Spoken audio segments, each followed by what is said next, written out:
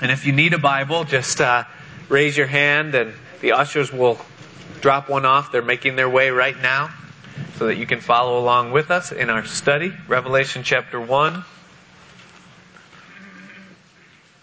Someone asked me tonight, when are we going to get into the rest of the book? I don't know. No, probably one more week in chapter 1 and then, we'll pick up the pace. I don't know about you, but I'm getting a lot out of chapter 1.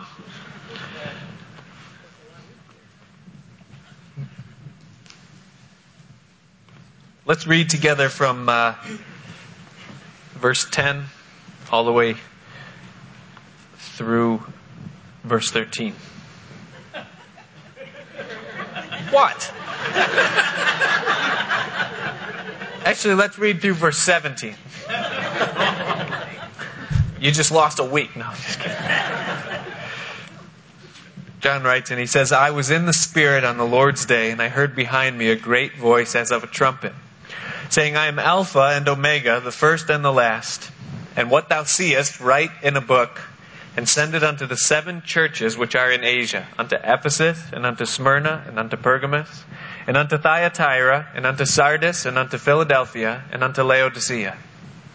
And I turned to see the voice that spake with me, and being turned, I saw 7 golden candlesticks. And in the midst of the 7 candlesticks, one, like unto the Son of Man, clothed with a garment down to the foot, and girt about the paps with a golden girdle. His head and his hairs were white like wool, as white as snow, and his eyes were as a flame of fire. And his feet like unto fine brass, as if they burned in a furnace, and his voice as the sound of many waters. And he had in his right hand 7 stars, and out of his mouth went a sharp 2-edged sword. And his countenance was as the sun shineth in his strength. And when I saw him, I fell at his feet as dead, and he laid his right hand upon me, saying unto me, Fear not, I am the first, and I am the last. In the 10th chapter of Mark's Gospel, the story is told to us of a certain man who came to Jesus looking for answers. And we're told there in Mark's Gospel that he was a ruler. We're not told of what. We only know that he possessed a certain degree of authority, that he had some power under his name. We're also told that he was young, that he was in the prime of his strength. He had his best years in front of him. He hadn't yet been gripped by the pains of fatigue that come with old age.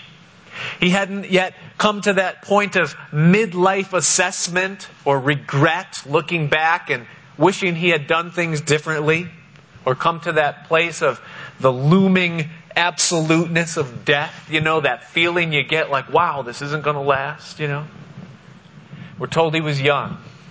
And we're also told that he was rich. That he had attained to that which most people spend their entire lives chasing after. That he had financial freedom. That he had the ability to possess without fear or worry of debt or the things that are associated with it. He was a ruler, he was young, and he was rich. And yet, though he possessed these 3 things that most people spend their whole lives chasing after, he saw something in this man, Jesus, that he knew that he lacked, but yet he knew that he wanted.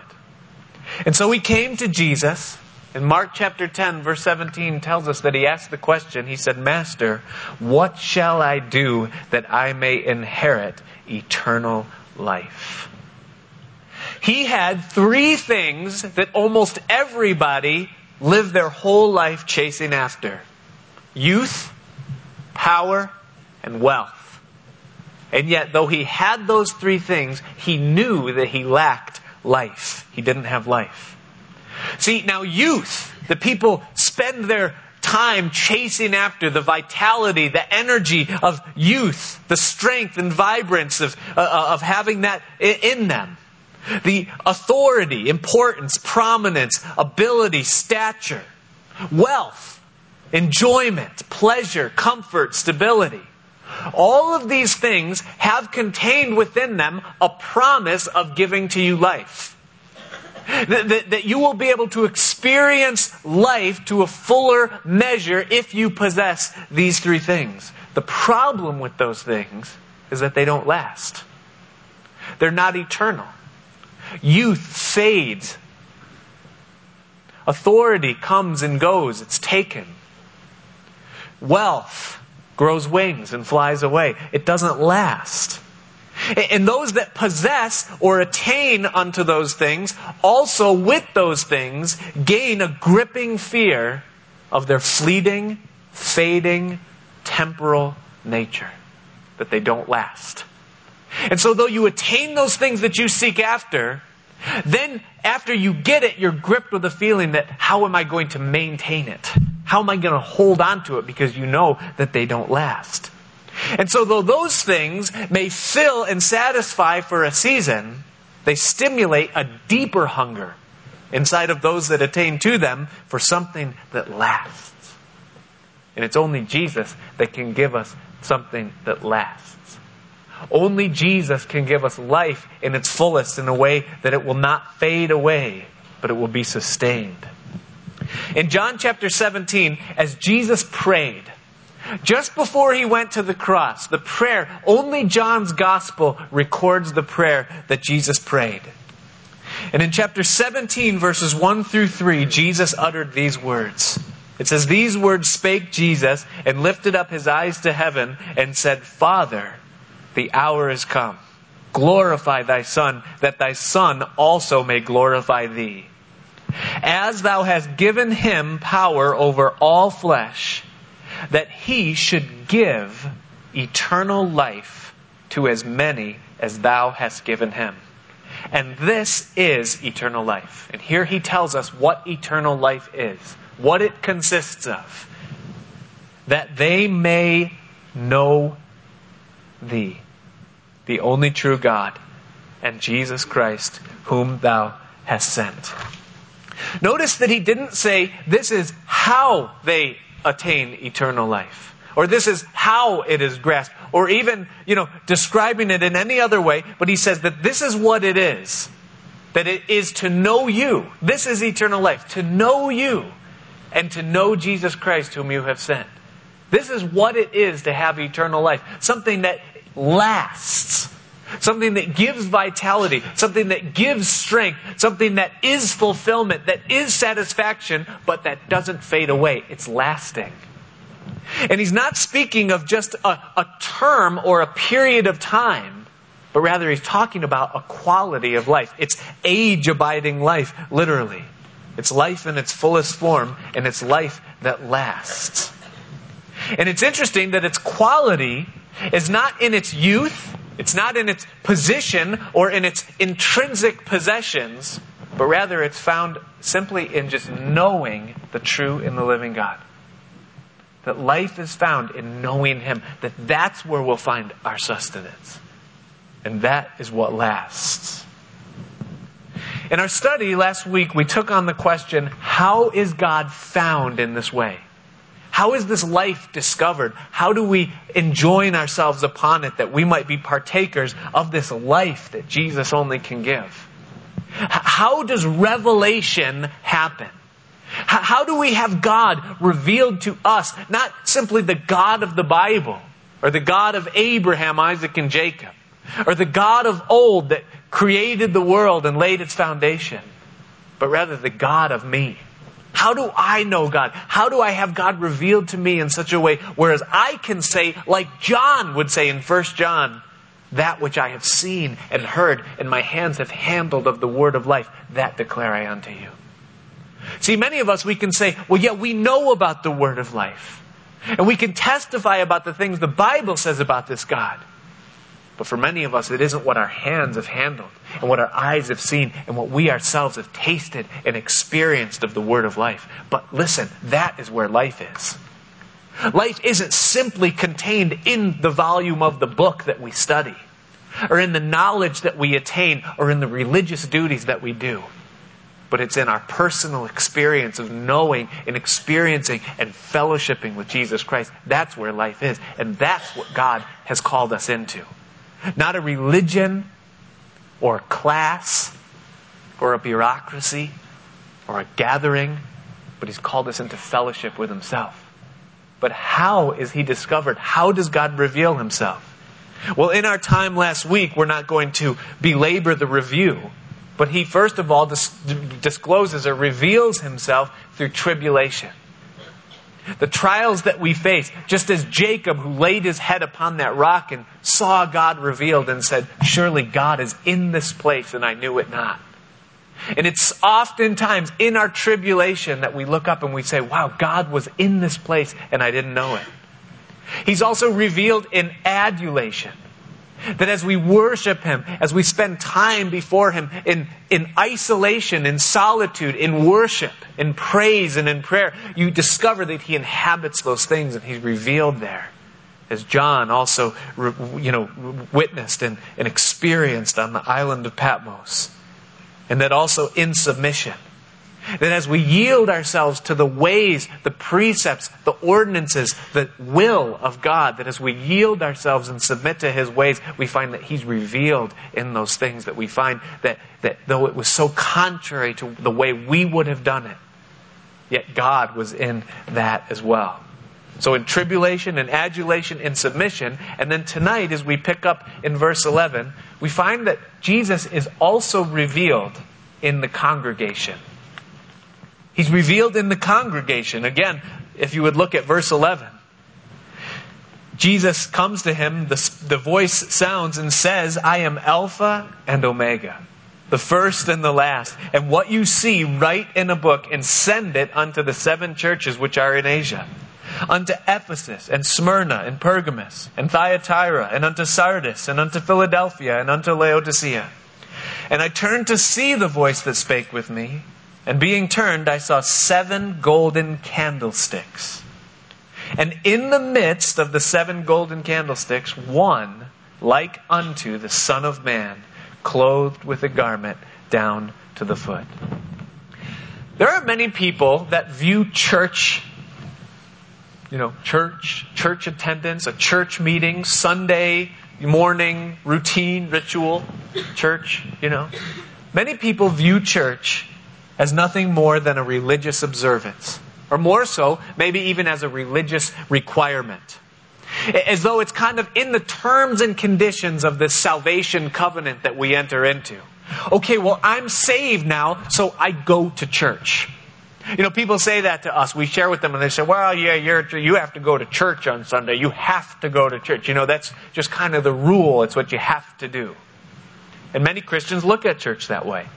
Some view it as a superstitious investment. That I'm going to go to church so that God will then bless me. And many will say, I've noticed that the weeks I go to church, those weeks are just a little bit better. And so I go to church just because I want to make sure, I want God with me. I want Him to bless me, protect me. I want Him to help me. So I go to church. It's a superstitious investment to them. Some look at church or the church as simply just another business, a not-for-profit business, of course. But it's a revenue-generating thing. And maybe for a good cause or a certain cause, but nevertheless, it's still a business. They're measuring it in power by the numbers of people, the quality by the strength, and how much money is coming in and all that, the rest. But for all the different things that people view church as, there's very few people that see it as the place where Jesus walks and reveals Himself among His people. Where Jesus walks in the midst of His people and reveals Himself there. When John hears the trumpet here, as he's on the island of Patmos, he hears a voice. And in verse 11, he's told again to write what he sees in a book and to send it unto these 7 churches. Then he tells us as he turned to see the voice and to find out what this was that was happening, what he was experiencing, the first thing that he sees there are 7 golden candlesticks.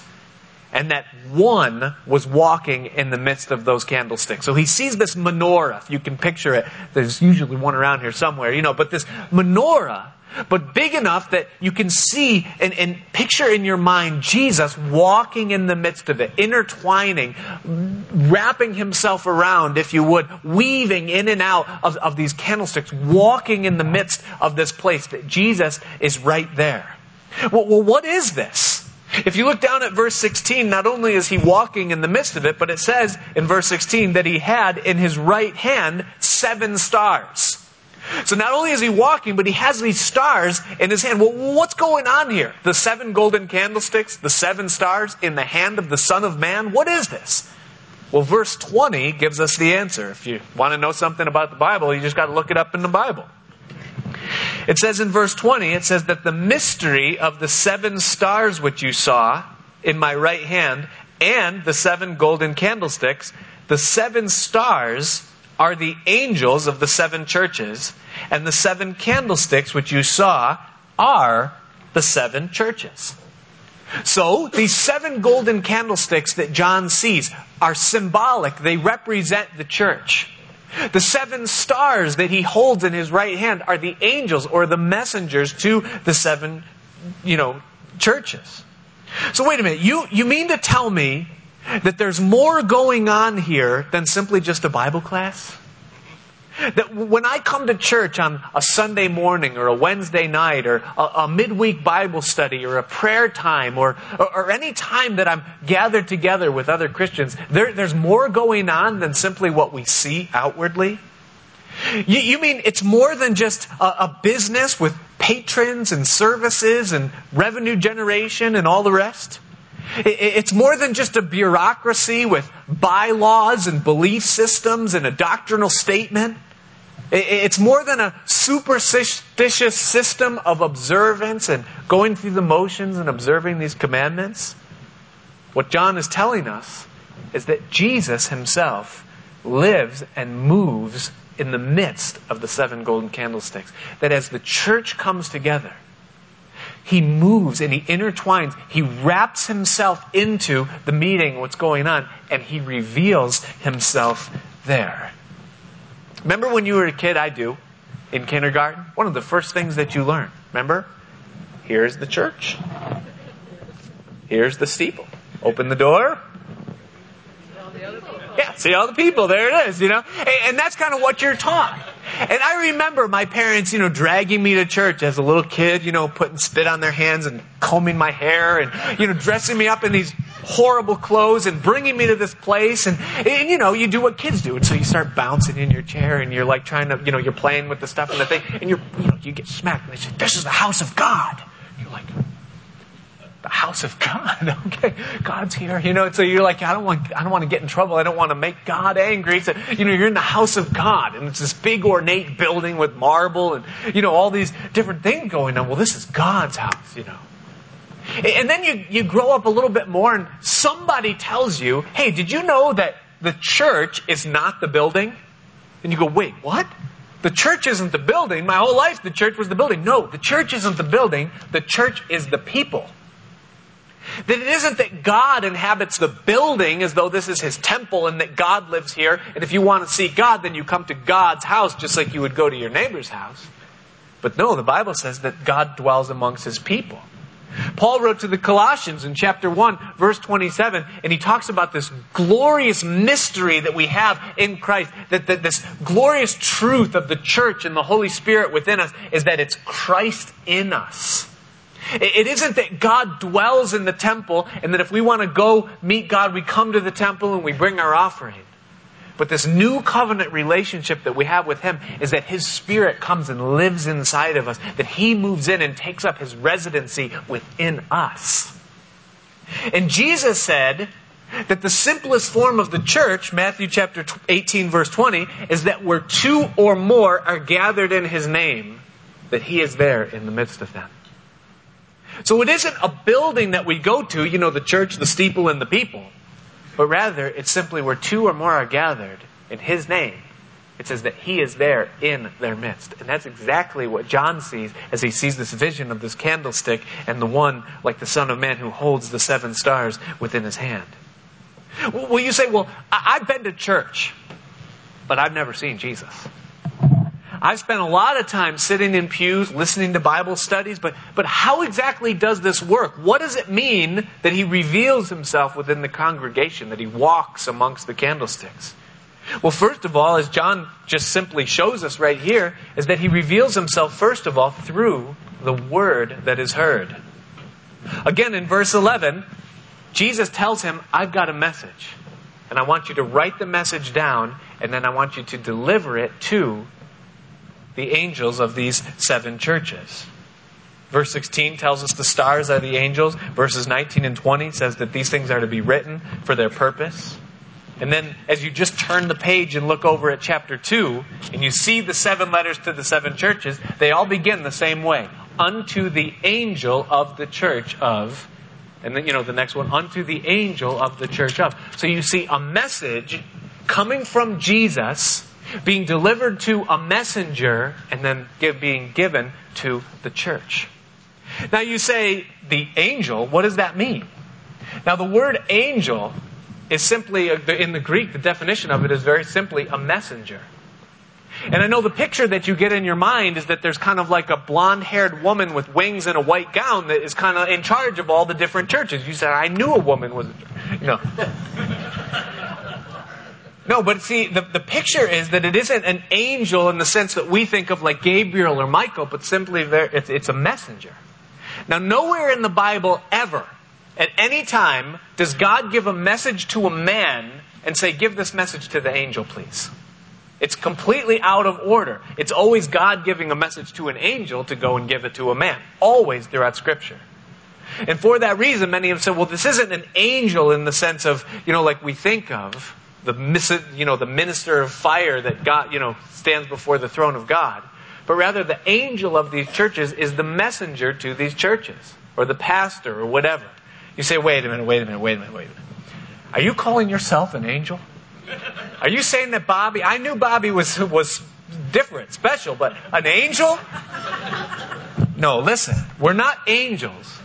And nor does any pastor or messenger to any church have any special connection, a direct line where, I've got this phone at my house. I was like, that's God's line. And when he wants to talk to me, I'm going to study, so I just pick up this special line and he speaks to me. No, it doesn't happen like that. Any pastor or messenger of God is just a person, a human being like anybody else. But we've responded to the gifts and the opportunities that we've received from God. And we've kind of ended up with messenger ministries.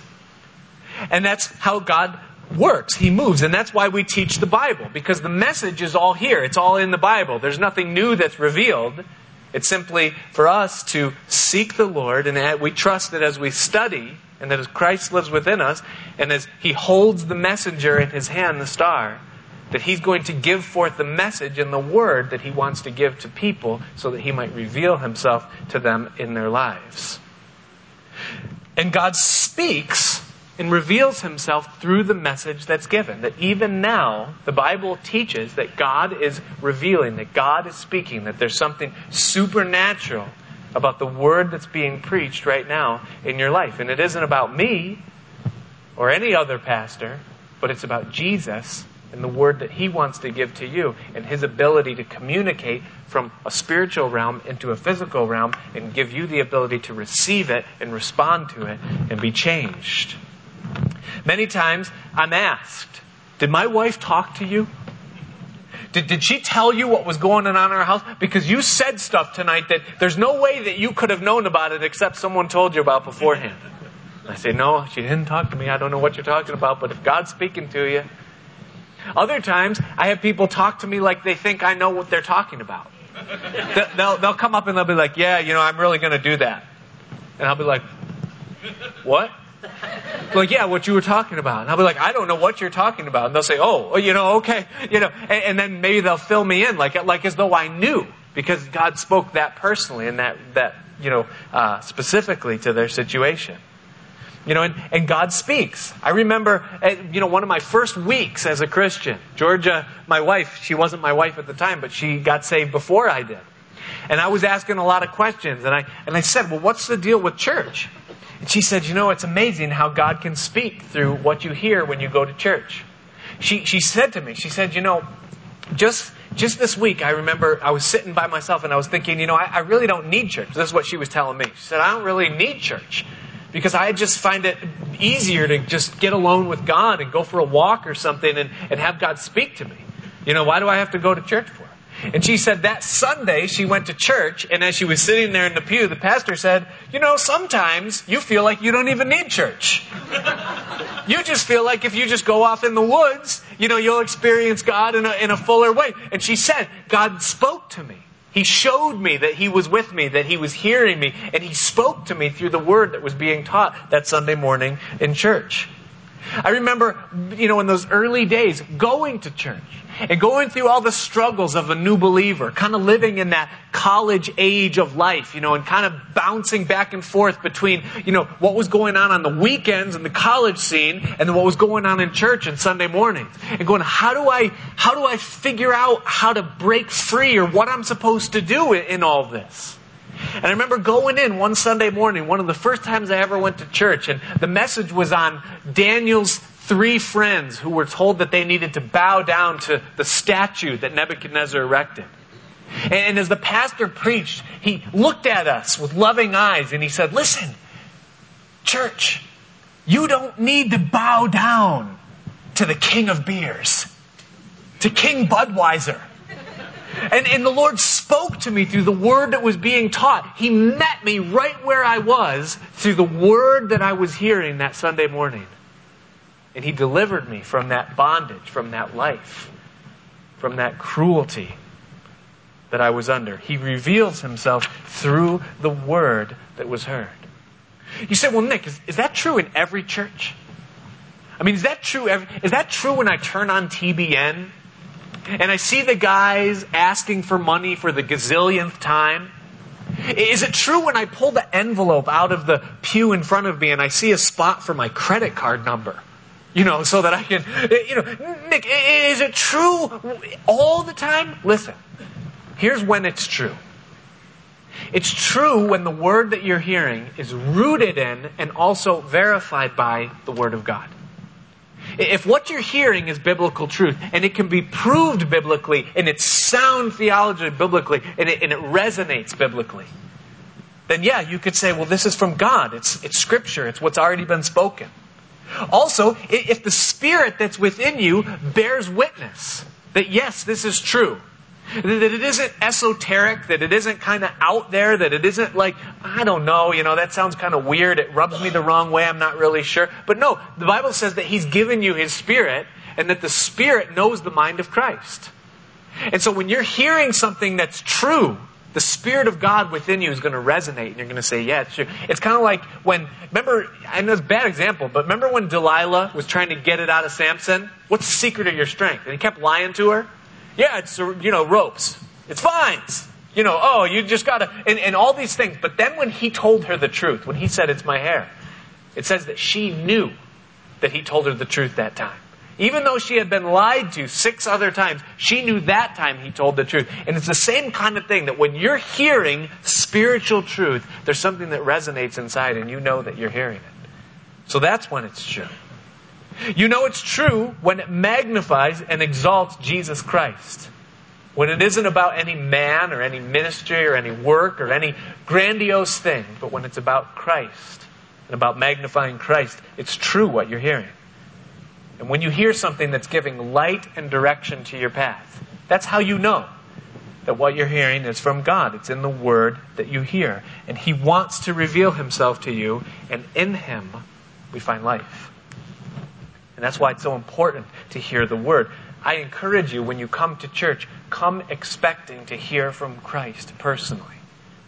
Come expecting that He's been walking with you through your week, through your life, that He knows the meditation of your heart, He knows the questions and the musings of your mind, and that He wants to answer, and that He has spoken to a messenger, and that He has something to say to you. I promise you, if you come to church with that mentality, it will take on a whole new dimension for you. Come expectant. But he doesn't just reveal himself through the word that is heard as the congregation comes together. But he also reveals himself through the unexpected encounter.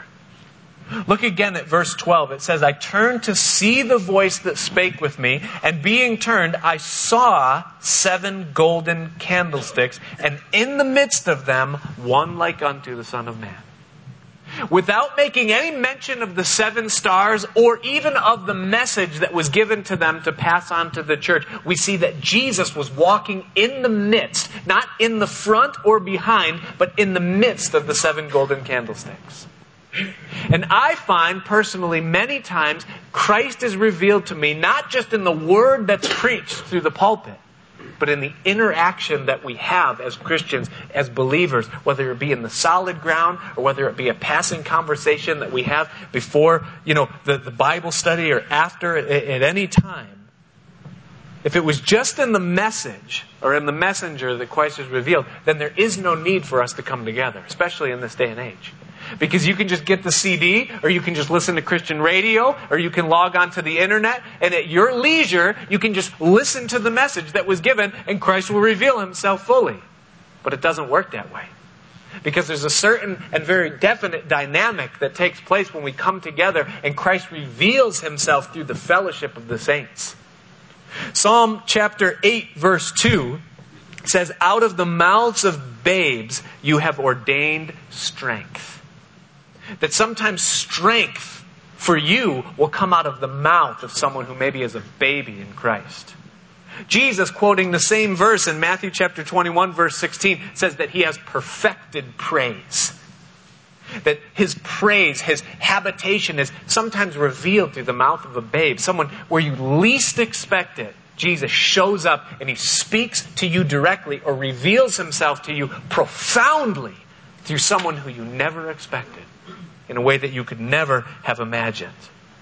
And most times I find that it isn't the polished preacher that brings me to Christ, but it's the unexpected encounter as I came to church waiting, hoping for Jesus to show up. I think of Simeon and Anna, 2 people that you'll be hearing about a lot in the next couple months. Christmas is upon us, and you'll be hearing the nativity story over and over again. And these 2 people, Anna and Simeon, they went to the temple, they went to the synagogue on what would otherwise be just another ordinary Sabbath. And they came there, and they had something welling up within them. They had a desire in them to see the Savior. They wanted so badly before they died to lay hold of or see with their own eyes who would be the Messiah, the one who would save Israel from their sins.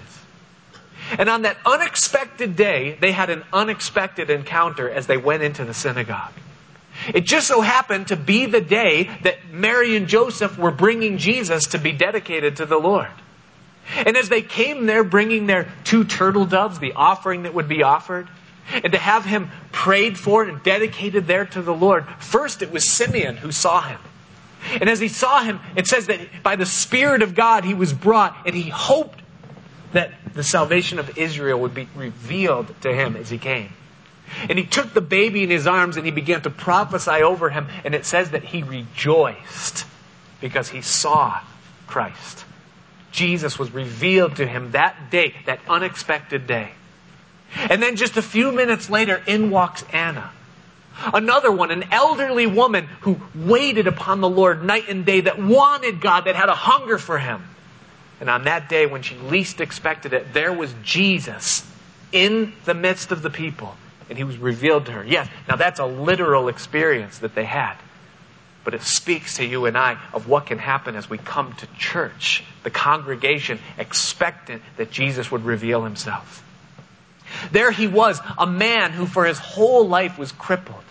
He was a paralytic. His hand was withered. And for that reason, he was limited and kept back from coming into the greater stage of fellowship there in the synagogue. But yet he still was one who said, I'm going to come into the congregation because I want to be where God is revealed. And on that unexpected Sabbath, he had that unexpected encounter where Jesus just happened to be in the place. And it says that Jesus beheld the man in the withered hand that he had. And he called him forth to stand up in the midst. And he said to the man, stretch out your hand. And on that day that could have been any other Saturday, where he would stay home perhaps because there was too much to do around the house, Jesus was revealed to him and he was healed in a way that otherwise would be impossible through the physicians. It doesn't just have to be in the temple or in the synagogue either. I think of those two that were on the road to Emmaus. Jesus had gone to the cross. He had been buried in the tomb, and all of their hope of deliverance from the yoke of Rome was dashed. And as they walked on that road to Emmaus, their faces were gloomy. Their hearts were heavy. And a man joined himself to their company, a man whom they didn't know, they didn't recognize. And as he joined with them, he said, why is it that as you walk along here, you're sad and your countenance is fallen? And they looked at him and said, what, are you a stranger in Israel and you haven't heard of the things that have happened here in these days? How that this Jesus, who was supposedly the Christ, who was going to deliver us, who he was and what happened to him? And the man looked at them with a smile and he said, haven't you read in the scripture how that Christ must needs suffer and rise again? And then it says that he started with Moses, which means Genesis. And all the way through the law and the prophets, he explained to them Jesus through the scriptures. And as they came to the place where they were going to stay for the night, they compelled the man to come in and stay with them there in the inn and lodge with them that night. And as he came in with them, as he would keep going, they sat down and they broke bread. And as they broke bread, their eyes were opened. And they realized that it was Jesus. And then he disappeared. Just like the Lord, right? Mysterious, glorious. And it says that they got up, and in the same hour they went back. What took them 7 hours or 8 hours to do, as they were sad, in 1 hour they went back in excitement and jubilation that the Lord had been revealed to them. But it was an unexpected encounter. And they said, did not our hearts burn within us as he expounded to us the word? I think of Lydia, who every Sabbath day would just go down to the river where people would come together and pray. There wasn't enough male Jews in that city to establish a synagogue, so they would go to the river and pray. And that one Sabbath, this woman Lydia goes to the river, and there's Paul. And he preached unto her Jesus, and her heart was open, and he was revealed to her that day. See, sometimes it's not the word that we hear as we come and listen, but it's through the encounter that we engage in as we come, and Jesus is revealed to us in a way that we could never have expected or imagined. It happens all the time. It happened to me last Wednesday. See, I'd been praying, really seeking the Lord and asking God for an answer. It doesn't matter about what, you'll never figure it out, never know. But as I prayed, I said to the Lord, Lord, please don't remain silent in this thing. And I said, Lord, please, I'm asking you, please, Lord, resolve this by the end of the year. And literally my words, because sometimes I pray in King James. I know that that's weird to some people, but I just said, Lord, even by year's end, please. That was my exact words. Lord, even by year's end, please. And I even took a little Post-it note and I wrote down that sentence so that I would remember, even by year's end, please. And I tore it out and I put it in a place right where I would always see it. So I'd remember. And last Wednesday night, it was after service. And one of the brothers came up to me and he said to me, real quick, he just goes, hey, Nick, he goes, wouldn't it be great if Jesus came back by year's end? And at first I was just like, yeah. Then I was like, wait, what did you just say? Did you just say people don't talk like that, by year's end? Now listen. I know you're going, are you saying, no, listen. I did not take away from that at all, that Jesus is going to come back by the end of the year. But here's what I did take away from it, is that he heard me, that he's with me, and that he sent that unexpected encounter, that unexpected brother, to say something in such a way where no one else would have a clue, but for me, I knew that the Lord was with me, that he was speaking to me. And that's how it happens. See, sometimes it's the unexpected encounter. Come to church to give and to receive Christ through the unexpected encounter. Revelation happens in the congregation. It happens. It's true. Also, number 5, not just in the congregation, but revelation also comes in observation. Look with me at verse 12 again. He says, "And I turned to see the voice that spake with me, and being turned, I saw 7 golden candlesticks. And in the midst of the 7 candlesticks, one like unto the Son of Man, clothed with a garment down to the foot, and girt about the paps with a golden girdle. His head and his hairs were white like wool, as white as snow, and his eyes were as a flame of fire. And his feet like unto fine brass, as if they burned in a furnace, and his voice as the sound of many waters. And he had in his right hand 7 stars, and out of his mouth went a sharp 2-edged sword, and his countenance was as the sun shineth in his strength." Now, we have talked in previous studies about the various reasons why people came to Christ when he walked on the earth. You know, some people came because they were curious. They heard about what was going on and they wanted to know more. Some came because they wanted healing. They had some need that they knew that only Jesus could meet, so they came to have their need met.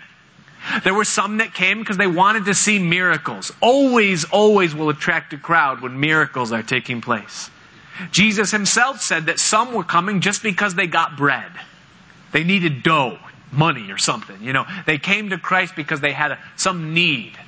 They were hungry. There were some that came for the teaching. Some came for political change, and they thought Jesus was the avenue whereby that would come. Some came simply to stir up controversy. There was a religious controversy surrounding Jesus, and they loved that. They fed on that, so they came. They were around. Some were with him because they wanted prominence, power, preeminence. And there were some that came to him sincerely, genuinely seeking forgiveness. They were guilty. And they heard that there was one who would forgive sins.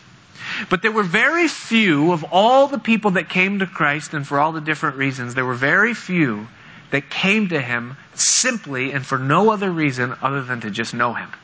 They wanted to know him. They wanted to figure him out. They wanted to look at him and understand him and know him in a real way. But we find that the people whose lives were changed, that Jesus made a difference in them, are those people that came for that reason. You think of Mary of Bethany who came. She didn't care about serving. She didn't care about anything. She sat at his feet and she heard his word. And we find that her life was changed. The Apostle John, another one, followed him all the way to the cross, regardless of the persecution that he himself would endure. He wanted to know Christ. That's why he came. And we find that he was profoundly changed. He realized that he was the disciple whom Jesus loved. They looked at him, they observed him, they handled him, they tasted him, and result of that was that their lives were changed. Isn't that what we're told to do all the way throughout Scripture? To observe him, to look at him? What did John the Baptist say when he first came on the scene? The forerunner for the Christ. The first words he said as he saw Jesus, he said, "Behold," or "Look, the Lamb of God." Look at him, behold him, examine him, realize who this is and what he's doing, what his purpose, his mission is. Realize, look at him, behold him.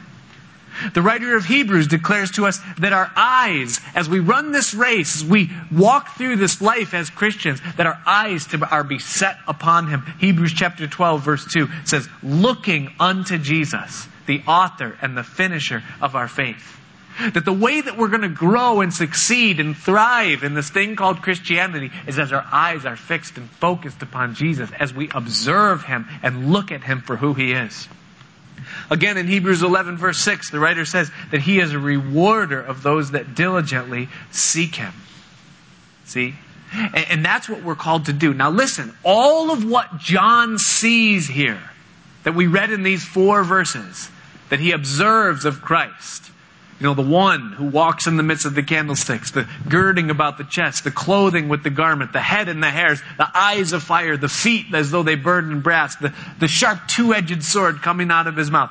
All of those things that he saw are real. He wasn't making it up. It wasn't words that were spoken, but that's what he saw when he looked and observed Christ. But at the same time, they're all very symbolic, and they speak to us of who he is. What is it that we discover when we look at Christ?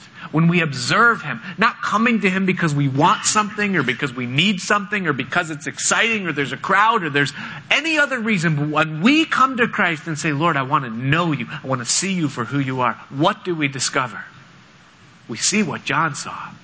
But first of all, the very first thing he tells us as he observed him is that there was one who walked in the midst of the golden candlesticks, that there was one like unto the Son of Man. If you're taking notes, the first thing that he observes is that he was one.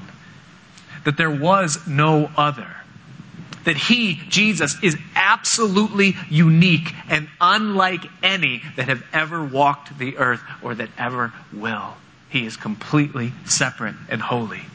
Hebrews chapter 7 verse 26 describes him this way. It says, "For such an high priest became us, who is holy, harmless, undefiled, separate from sinners, and made higher than the heavens."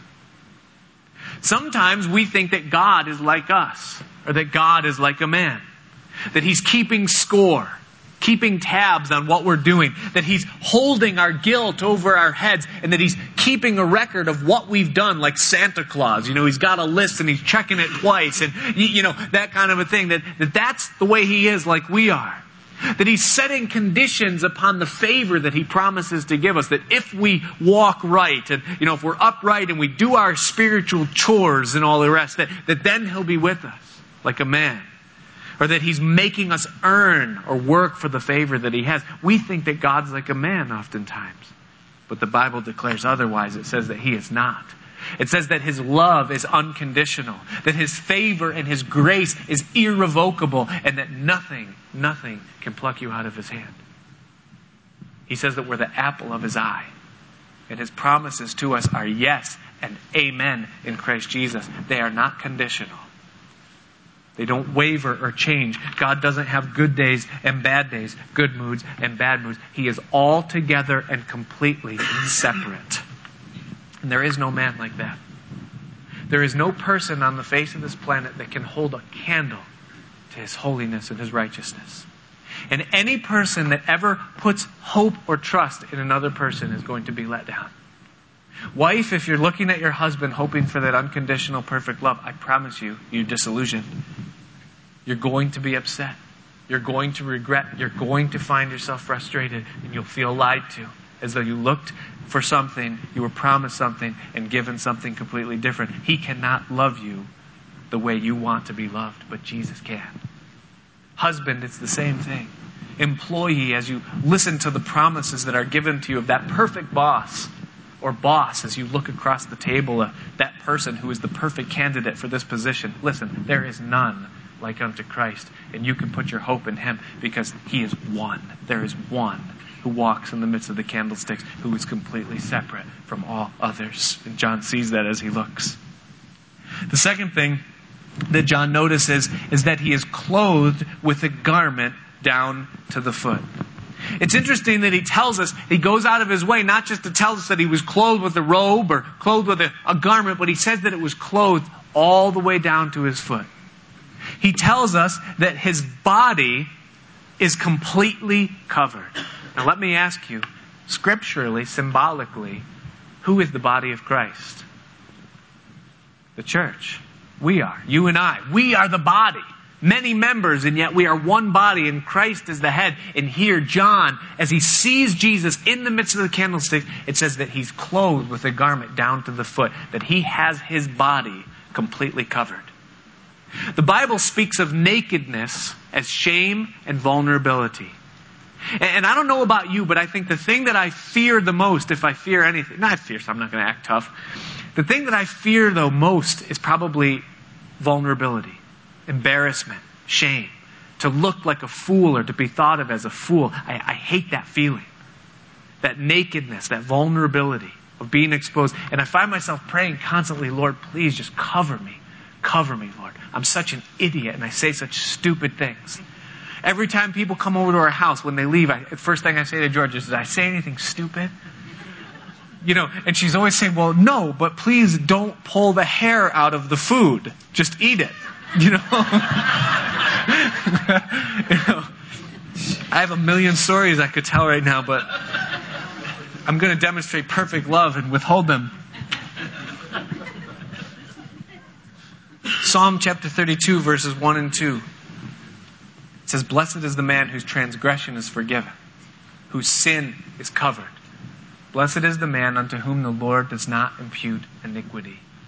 3 different words for sin all speak of different degrees or types of sin, but the Bible says to us, you and I, that we are forgiven, that He has covered our sins, not by His garment, but by His blood. Psalm chapter 103 verse 12 says that He has cast our sin as far as the east is from the west, and that He remembers them no more. Now, that is so different from us, because although we can forgive, we'll never forget. The people that have burned us, the people that have wronged us and harmed us, we can forgive them, but we remember. But God, in His power, He chooses to forget, and He has the ability and the power to do it. And He says, I've cast sin as far as east is from west. Why east from west?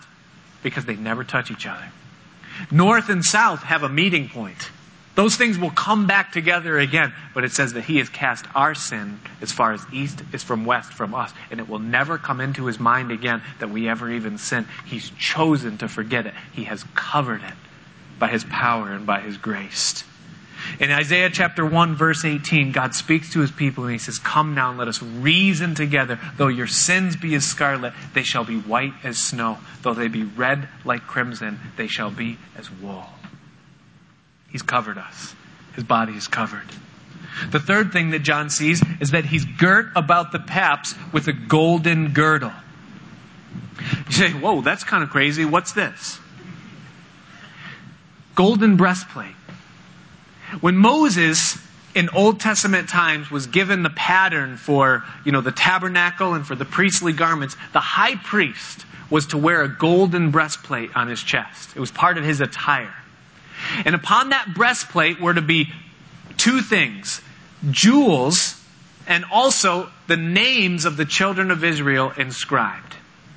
And what it represented was His people, that God's people were to be close to His heart. That's what the priest thing was about. And God spoke to Moses and He said that everything you make it according to the pattern of what you saw in the heavenly. So when Moses made the garments and the attire of the high priest, he was modeling it after what he saw taking place in heaven. Who's the high priest of heaven? Jesus. And what does our high priest, our Lord, have? He has the names of His people inscribed close to His heart, and He sees them as jewels. He knows us by name, and we're close to His heart. Hebrews chapter 4, verses 15 and 16 says that we have not a high priest which cannot be touched with the feeling of our infirmities, but that He was in all points tempted like as we are, yet without sin. Let us therefore come boldly unto the throne of grace, that we may obtain mercy and find grace to help in time of need. That He isn't just, someone who's afar off that can't be touched with the feeling of our infirmities, but He's got us close to His heart. And He's entered into our sufferings. He understands our temptations and our struggles. He's been in the fires of affliction. And He's able to help us there. He's got us close to His heart. The fourth thing that John sees is that in verse 14 it says that His head and His hairs were white like wool, as white as snow. Now, the head, of course, throughout the Bible always speaks of authority. And hair, quite practically, is what comes out of the head. Right? And it tells us that both His head and His hair is white as snow, as white as wool. That His authority that He has, whether it be as King of Kings and Lord of Lords and His authority over all creation by right of creating it, or whether it be His authority over our lives personally that we have placed within His hand, that all of it is perfectly pure. Now, we all know what a despotic leader is. A tyrant, a Hitler, a despot. We understand that. We know what tyrannical authority is. But the Bible says that His authority, His head is white, it's pure. And what comes out of it? The hair being white as snow. Well, what comes out of the mind? What comes out of his authority? The Bible says that he is perfect wisdom. And that there's perfect counsel and perfect direction, perfect authority that comes from him. Psalm chapter 23 says that he is a shepherd that leads. And James chapter 1 says that he gives wisdom to those that ask. The prophet Isaiah declared in chapter 30, verse 21, that you shall hear a word behind you saying, this is the way, walk ye in it. That he's a perfectly pure king, and he gives perfectly pure counsel. We're almost finished, I know it's time. But when King Hezekiah got word that the king of Assyria had him in his sights, and that he was going to take him down, the king of Assyria sent this letter to Hezekiah. And he wrote this threatening thing saying that no God, no deity, no army has been able to deliver the people out of my hand. And he said, I'm coming for you. I've got you in my sights.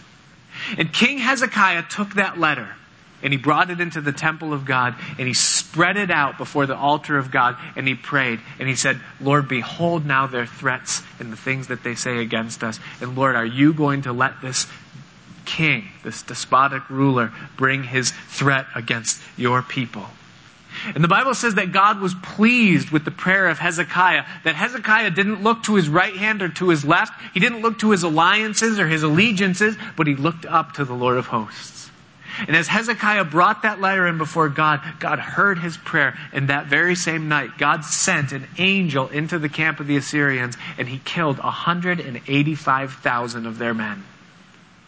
And the king of Assyria tucked his tail and he went into the temple of his idol. And there his sons found him and his sons slew him there and his empire was demolished. Why? Because a man realized that it wasn't the counsel that he would receive on his right hand or on his left, but it was what he would get from his authority, his king, whose head and his hairs were white as snow, as white like wool. Several years later, another king in Israel, King Asa, would be faced with a very similar situation. A threat would come from his enemies. And rather than looking up to the Lord, he looked to the right hand and to the left, and he looked to the king of Syria to help him. The allegiance that he had, the alliance. And the prophet Hanani came to King Asa, and it's that famous scripture we all know in 2 Chronicles 16, verse 9, that says, listen, for the eyes of the Lord run to and fro throughout the face of the whole earth, looking for those whose heart is perfect towards him, that he might show himself strong on their behalf. And sure enough, King Asa was overthrown. He lost in the battle. Why?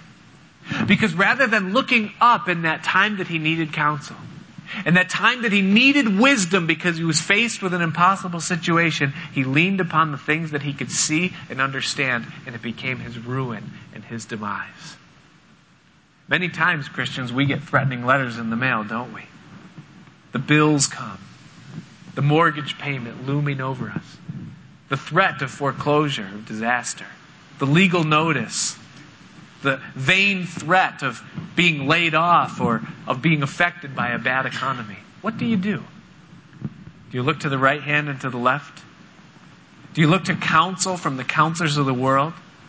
Do you turn on the, business channel on TV and figure out what's the best way to position yourself and strategize about how to work through these tough times?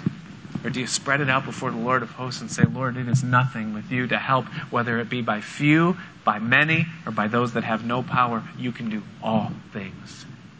The Bible says that God is pleased with such things and that he gives wisdom to those that ask. I ask you tonight, where do you turn? Do you turn to the one who is your head, your authority? The one whose thoughts towards you are perfect in number and that cannot be numbered? They're more in number than the sand? Or do you look to those on the right hand and on the left? We're out of time, but you can go through the rest of these things that are listed here in these next few verses, and I'll let you fish out for yourselves those things as you have the opportunity to behold Christ, to look at him and to see him. Next week we'll look at verse 17 and we'll look at what happens.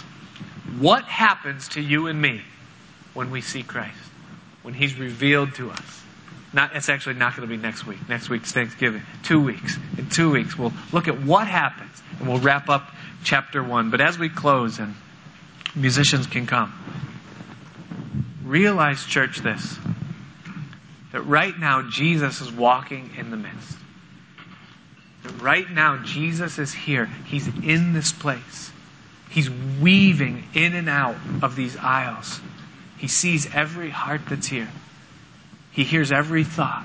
He sees everything. Nothing is hidden from him. Jesus sees tonight the one who's hungry for what lasts. For that thing that isn't temporary, that won't fade away and wear off and eventually die. And he sees the one that tonight is saying, I want something that's eternal. I want to experience what life is all about. I want to touch and taste and handle what's real. And he sees that heart here tonight that's hungry. He sees as he moves through our midst, he sees the one with the withered hand. The one whose some area of your life has been crippled for years for some reason. Maybe it's just because of the way you are. And he sees you. And as he moves to the midst of this place tonight, he wants to heal. He wants to do a work in your life. He sees as he moves amongst us the one who has a broken heart.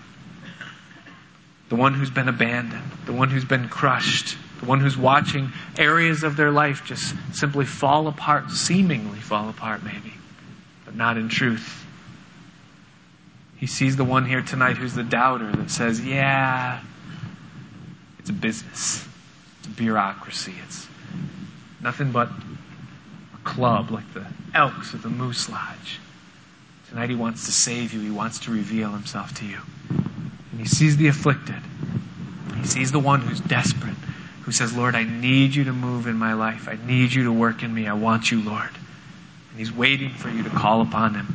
I encourage you as we stand and sing this last song that you would allow the Spirit of God to move in your heart. You would allow Jesus to walk in your midst and to revolutionize your life. May he reveal himself to you in a living way. Let's all stand.